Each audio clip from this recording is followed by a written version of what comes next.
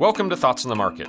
I'm Andrew Sheets, Chief Cross-Asset Strategist for Morgan Stanley. Along with my colleagues bringing you a variety of perspectives, I'll be talking about trends across the global investment landscape and how we put those different ideas together.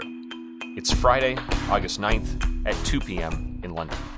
Global stock markets have been weaker recently due to a variety of factors.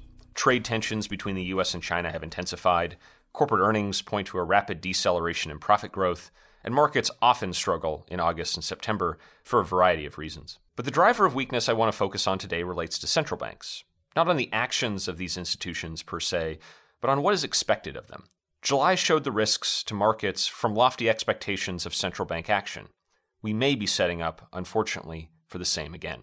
But first, let's back up a little. On July 31st, the U.S. Federal Reserve reduced its target interest rate by 0.25% and announced they would hold more bonds on its balance sheet than previously indicated. It did this even though unemployment was historically low, equity market valuations were historically high, and U.S. core consumer price inflation was above 2%. If one had been stranded on an island and heard that news, they'd be forgiven in thinking that it was going to be positive for stocks. It wasn't. Global stocks fell on the day of the Fed's announcement, and then for 3 straight days after. Some of that move can be tied to increased U.S.-China trade tension, but a big reason may have been that market expectations for the Fed's action were extremely high going into that July meeting.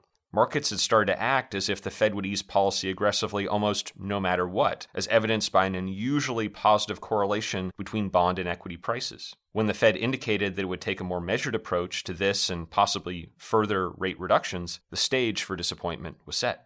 Initially, that caused markets to assume a slower pace of further rate cuts and accommodation.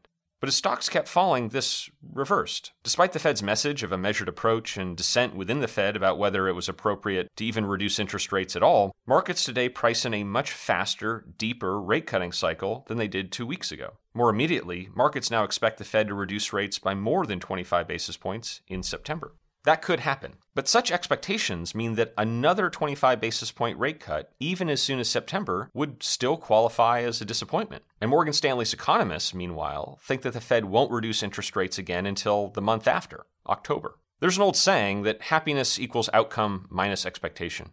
In both the US and Europe, high central bank expectations in July created the risk of disappointment. The response to that, ironically, has been to raise the expectations for central bank action even more. We think that continues to suggest a challenging backdrop for markets, and we remain underweight both equities and credit in our global asset allocation. Thanks for listening. Tune in every Monday, Wednesday, and Friday for more Thoughts on the Market. The preceding content is informational only and based on information available when created. It is not an offer or a solicitation, nor is it tax or legal advice. It does not consider your financial circumstances and objectives and may not be suitable for you.